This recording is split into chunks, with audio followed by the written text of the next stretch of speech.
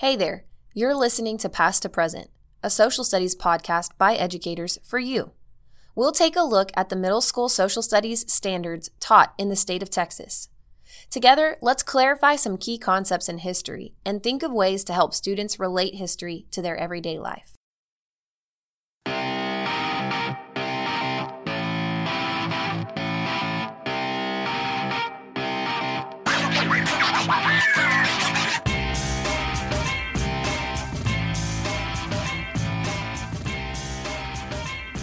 So now we're starting on part 2 of our Road to Revolution unit. And the last time we really focused on the economics of Road to Revolution. And today we're going to focus primarily on the political side of it. Yeah, so if you haven't listened to the part 1 of this 2-part series on the Road to American Revolution, make sure you check out part 1.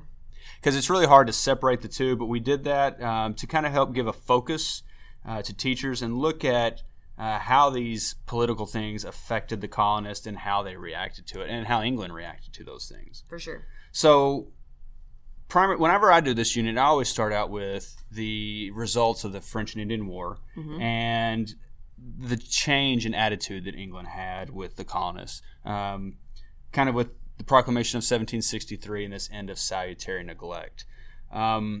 Is that where you normally start, or do you go? Yeah, we start with the French and Indian War, and we talk about, what effects that had, and we focus on what you said, the change in the relationship. Not only how did England change their relationship with the colonies, but also how did the colonists change their point of view on England.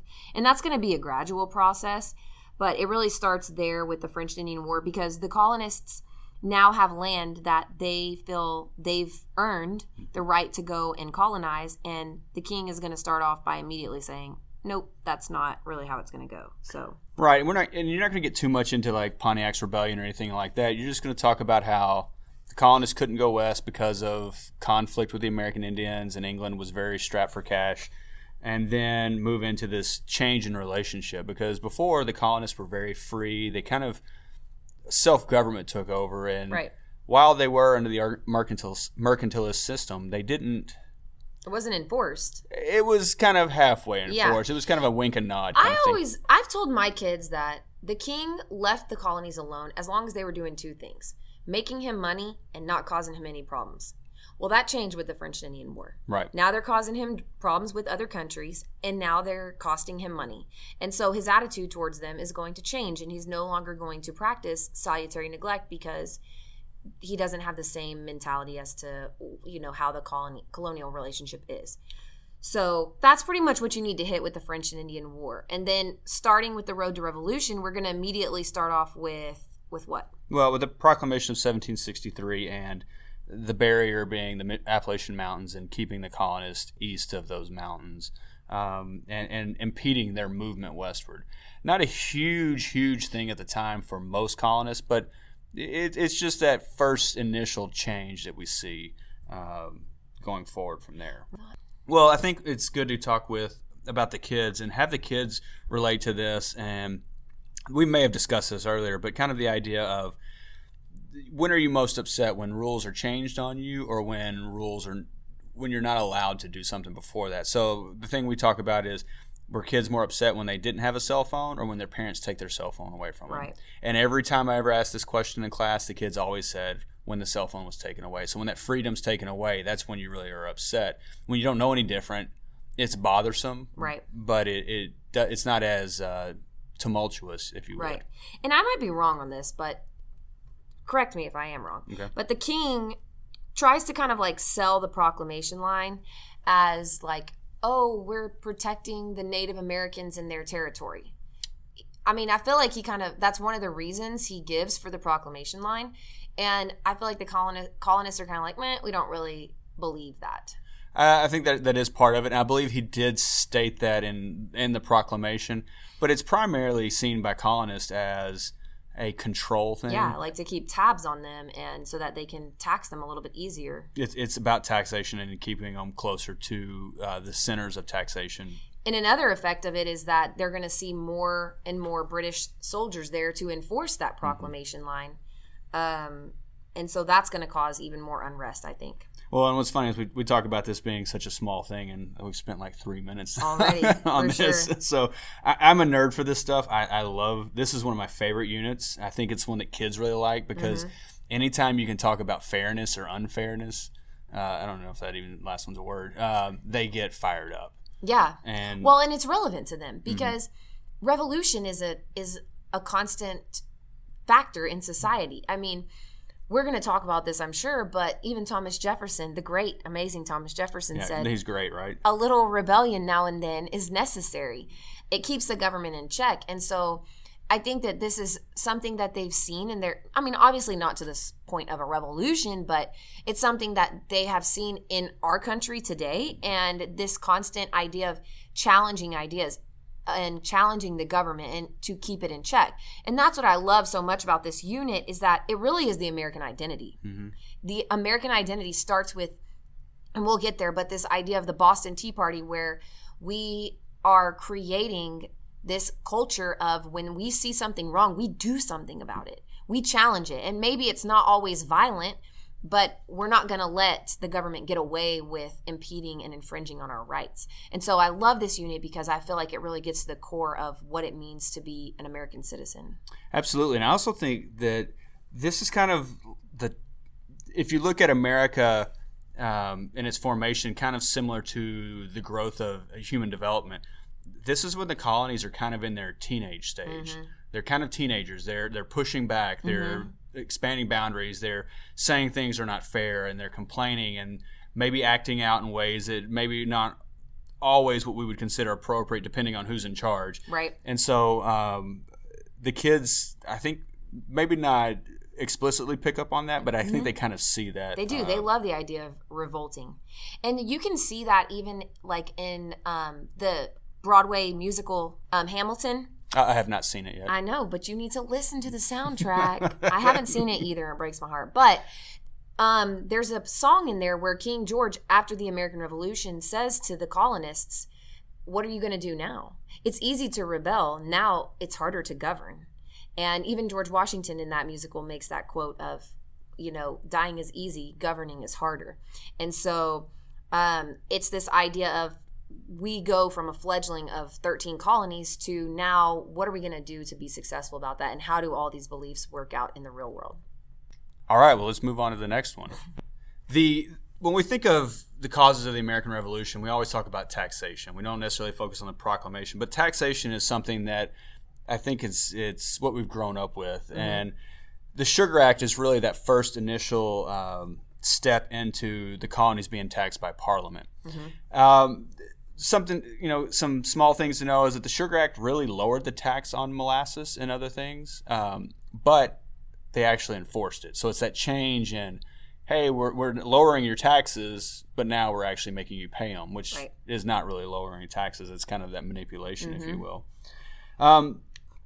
But the whole idea of this tax is not direct on the people. It is done to merchants, and then the merchants pass that on. So it's not something that they see directly. It's not something they pay their money directly for, that tax. But you start to see this no taxation without representation thing come about. And everything that I've seen that's Magna Carta. Right. And really, we've heard in the past where people say that the American Revolution was a bunch of people who didn't want to pay taxes. And there may be some truth to that, but I think it's more of the principle. The principle. These people saw themselves as Englishmen. Yeah. And Englishmen are protected by Magna Carta. And so they use things like the Virginia Charter, which charters were grants from the king for land and starting these colonies. And it explicitly says that you don't have to live in England to be an Englishman. Mm-hmm. And because of that, you are protected by Magna Carta. So they actually have some legal standing on this principle, this idea. In that argument. Right. And I think that gives the kids good context of it's not just a bunch of spoiled brats not wanting to pay taxes. They have a legal argument. Right. You're going to think that I'm a terrible person, but I usually haven't in the past taught the Sugar Act. That's not uncommon. Usually we've blown past it. Yeah. And when I was in the classroom, and depending on what year it was, too. Yeah. Like Sugar Act was, hey, this is the first tax. But I think as I was moving along, I started to go back to that Magna Carta thing. Well, I never thought about it that way. Yeah. And I think if you're comfortable, I think that happens with teachers where they're comfortable with the content. Yeah, for sure. That's how it was for me anyway. Yeah, I mean, well, it takes years for you to really feel like you understand all of this at the depth that you need to really be able to teach it to kids. Well, there's so much context. Yeah. And we sometimes teach these things as individual things. And I think when you become a really strong teacher is when you can tie those things together throughout the year. And get the kids to recognize that more than anything. And like before this podcast, I didn't really think much about the Magna Carta. Like you've already taught me so much about it. I've already introduced it to my kids this year. They already know what it is, and we're using it to relate to it. So this year I might use the Sugar Act, but before I just didn't have any context. So, and these things are hard to teach. I mean, they're very difficult concepts for kids to understand. So I think the more that you layer them the way that you're describing, the better off that the kids are going to be. And I think it's the abstract that they struggle with. Yeah. So maybe in a do now or a warm up, I introduced this quote. Shall have and enjoy liberties, franchises, immunities within any of our dominions. As if they are abiding and born within this our realm of England. Mm-hmm. So we would obviously have to do a little bit of work with that quote, but having kids look at that and recognize what it's saying, and see if you can get them to come to that on their own from previous material already taught about. And that quote's from the Virginia Charter. That's from the Virginia Charter. Who wrote that? Do you know? It was issued by the king, so it wouldn't have been necessarily the king, but... Oh, I'm thinking of the Virginia Declaration of Rights. Correct. That would have been Jefferson. Is it Jefferson? I believe so. Was it George Mason? We need to look that up. We do need to look that up. I think it's George Mason. But your love affair with Jefferson is deep, so it's got to be Jefferson. I'm pretty sure it's George Mason.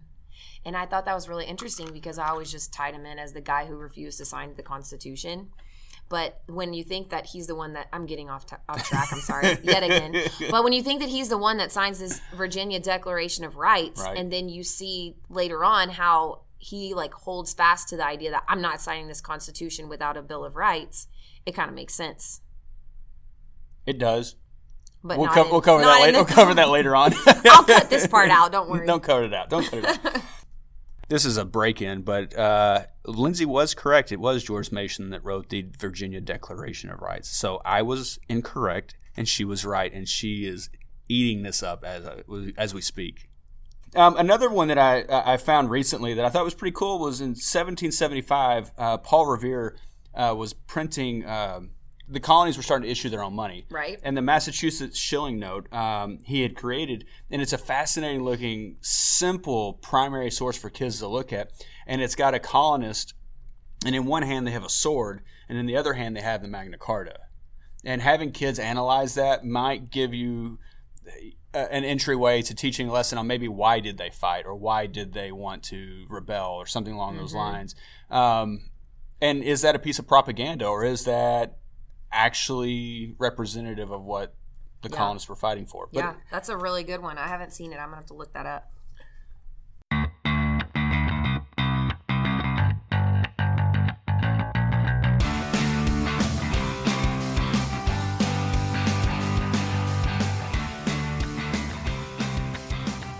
So the Stamp Act is our next event, and this is really a good unit to teach cause and effect. This is a really good unit to teach sequencing, use of annotated timelines, whatever you can do to get the kids to connect these events. Point of view.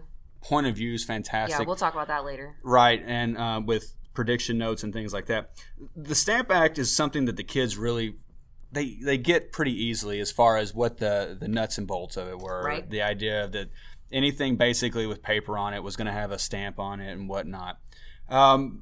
What they don't always understand is that, first of all, no stamps were ever sold. Not a single stamp was ever issued. What? And not a single one. You're lying. No, I may be wrong about things, but I never lie about them. They because of the colonial reactions, which sometimes were extremely violent. Yeah. This is where you have people showing up at Benjamin Franklin's house with guns and his wife stepping out. Before. Right. Or him being put before Parliament and just lambasted and humiliated. So that's the big thing on the Stamp Act. Not a single one was passed, and that's the England backing down for the first time. They recognize that they might have overstepped their bounds. I think it's super important that you teach the repeal of the Stamp Act on this one, because if you skip over that, then you're missing the point of the fact that Britain is in some ways trying to accommodate what the colonists are doing. And the other fact of it is that the colonists, what their complaints are working. I mean, that's the beauty of this, is that their resistance is actually working against the great, powerful Great Britain. And so I think it's super important that you don't brush over that. The other thing is, when I teach the Stamp Act, we do this little warm-up, I guess. What do you call it, do now? We call them do nows at the campus I work at. So we do a preview or a warm-up. And on the board when the kids come in, you may have done this before. This is not accurate. This is fictional, just so you know. You put up that paper has gotten really expensive at the school. And Dr. Paz, or whoever your principal is, has said, we got to start paying for paper. Like, this is for the kids' education. We need them to contribute. So now they have to buy a sticker. And I have special stickers, and they have to put a sticker on every piece of homework. So they don't have to buy notes pages, just homework page. And each sticker is $1. And so I play that this is serious the entire time. And I start saying, okay, I have stickers now. Who's ready to buy them? Mm-hmm. And the kids get so riled up. And what's really funny is some of them bust out their money.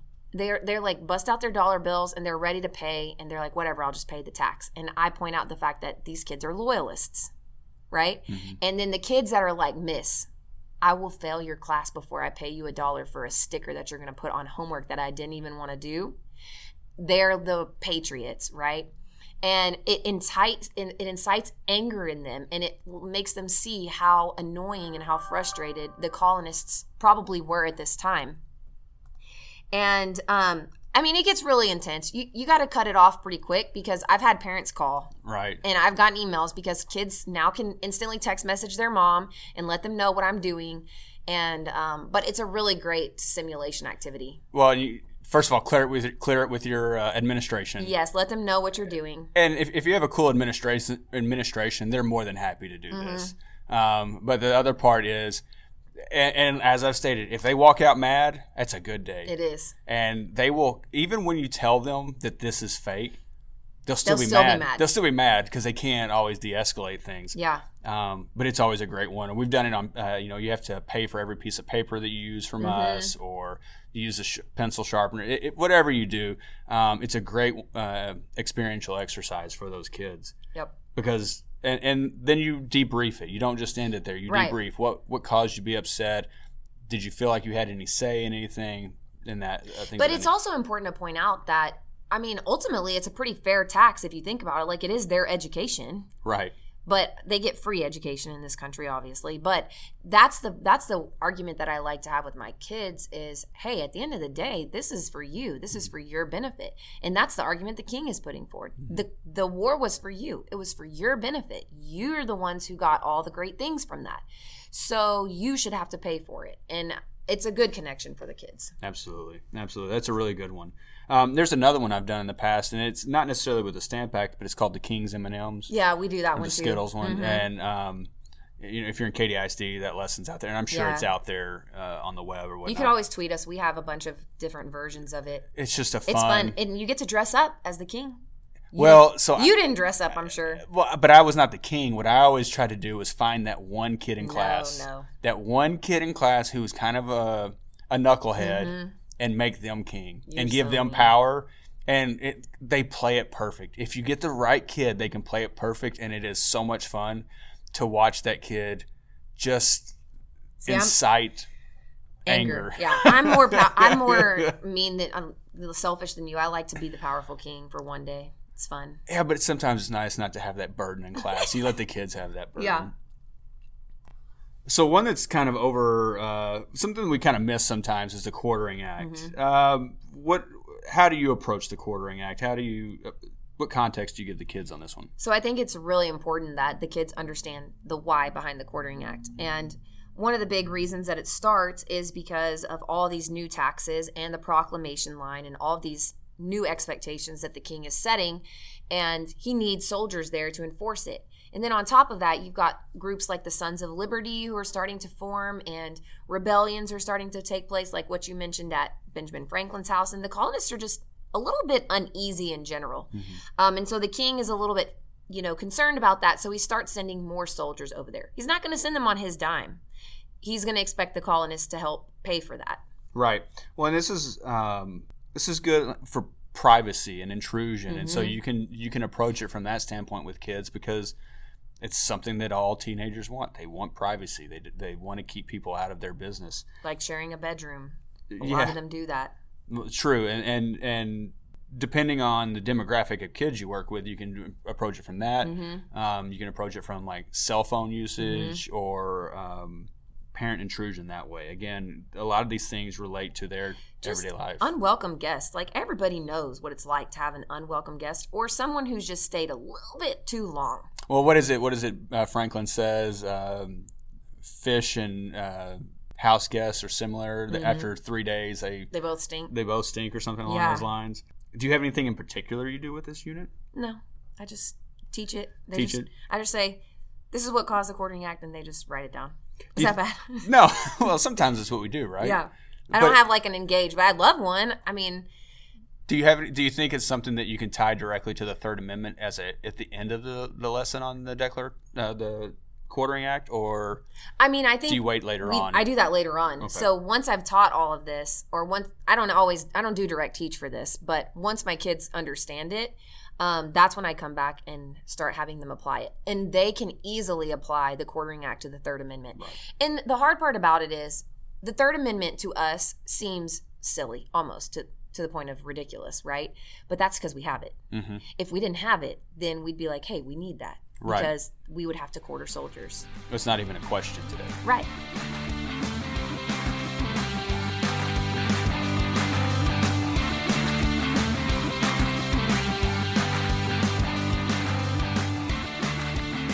So now the Townsend Acts, or Townshend Acts, or... Townshend. Is that how you say Townshend? I say Townshend, but that's wrong, apparently, according to Google. It's Townsend. I think it's Townsend. I think you're right, because Google said you were right. Y'all heard that. She said I was right. It doesn't happen very often.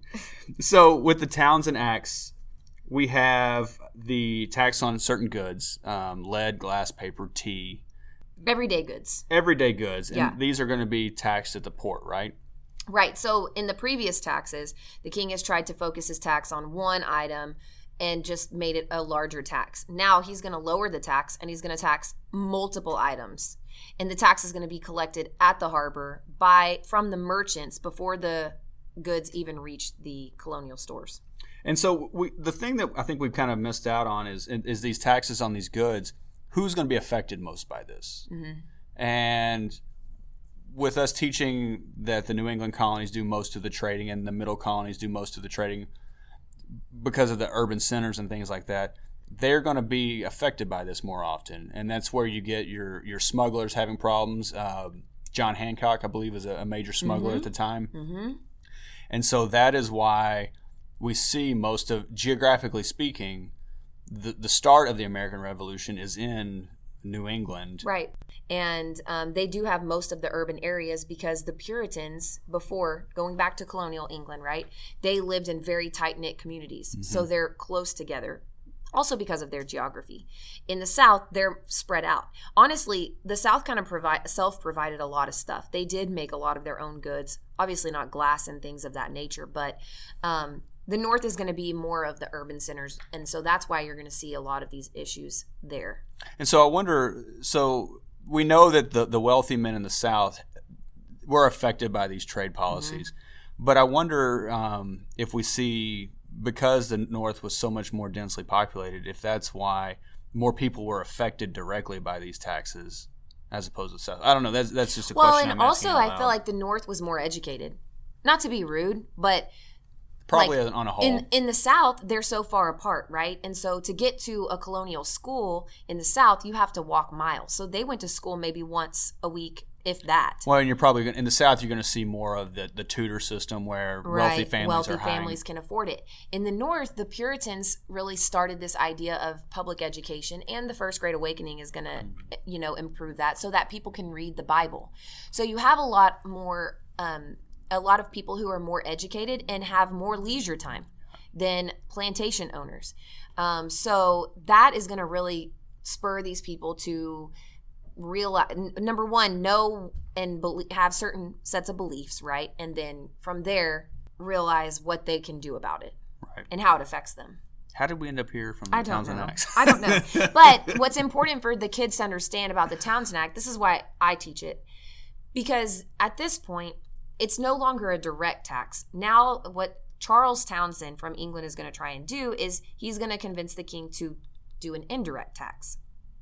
And he's going to hope that by the tax being smaller and it being paid at the ports instead of at the stores, that the colonists are not going to feel the pinch of the tax or realize that they're being taxed as much as they are.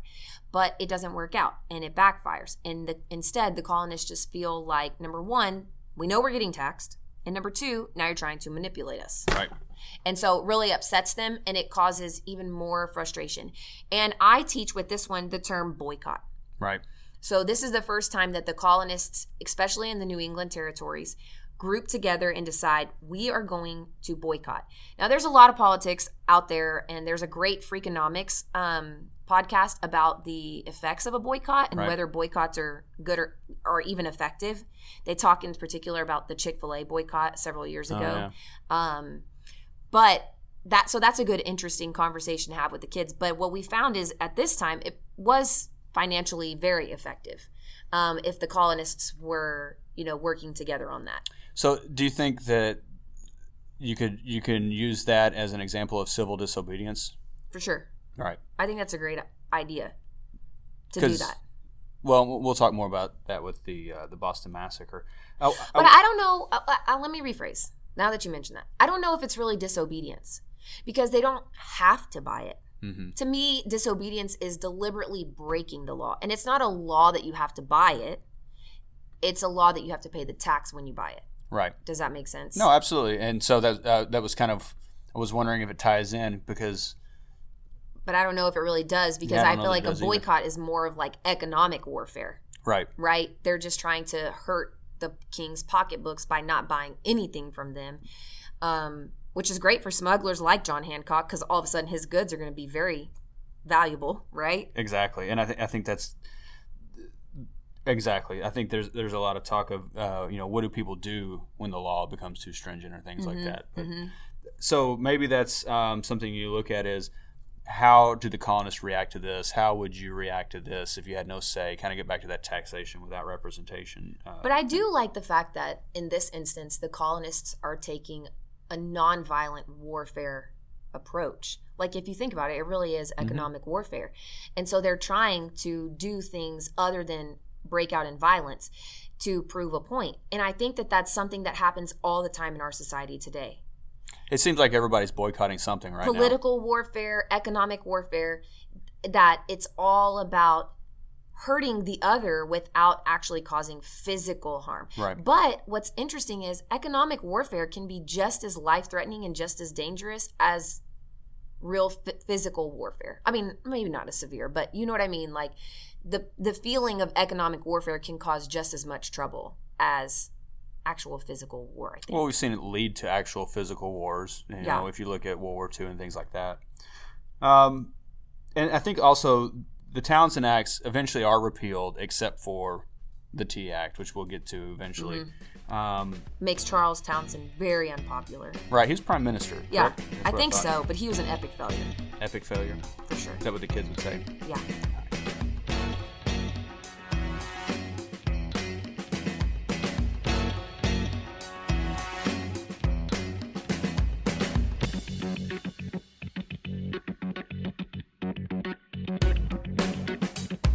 Hey there.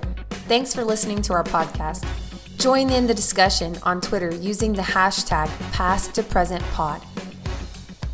Do you have suggestions on how we can improve our podcast or topics you'd like to hear discussed? We would love to hear them. Give us a shout out on Twitter. Did you enjoy the show? Give us a rating and review on iTunes or Podbean. It only takes a minute and it will help other educators find our show. Special thanks to all those who helped develop the content for today's episode. Audio mixing for this episode done by Lindsay Stevens and music credit to bensound.com. All thoughts and ideas expressed in today's episode are that of the hosts and do not necessarily reflect the beliefs of Katy ISD.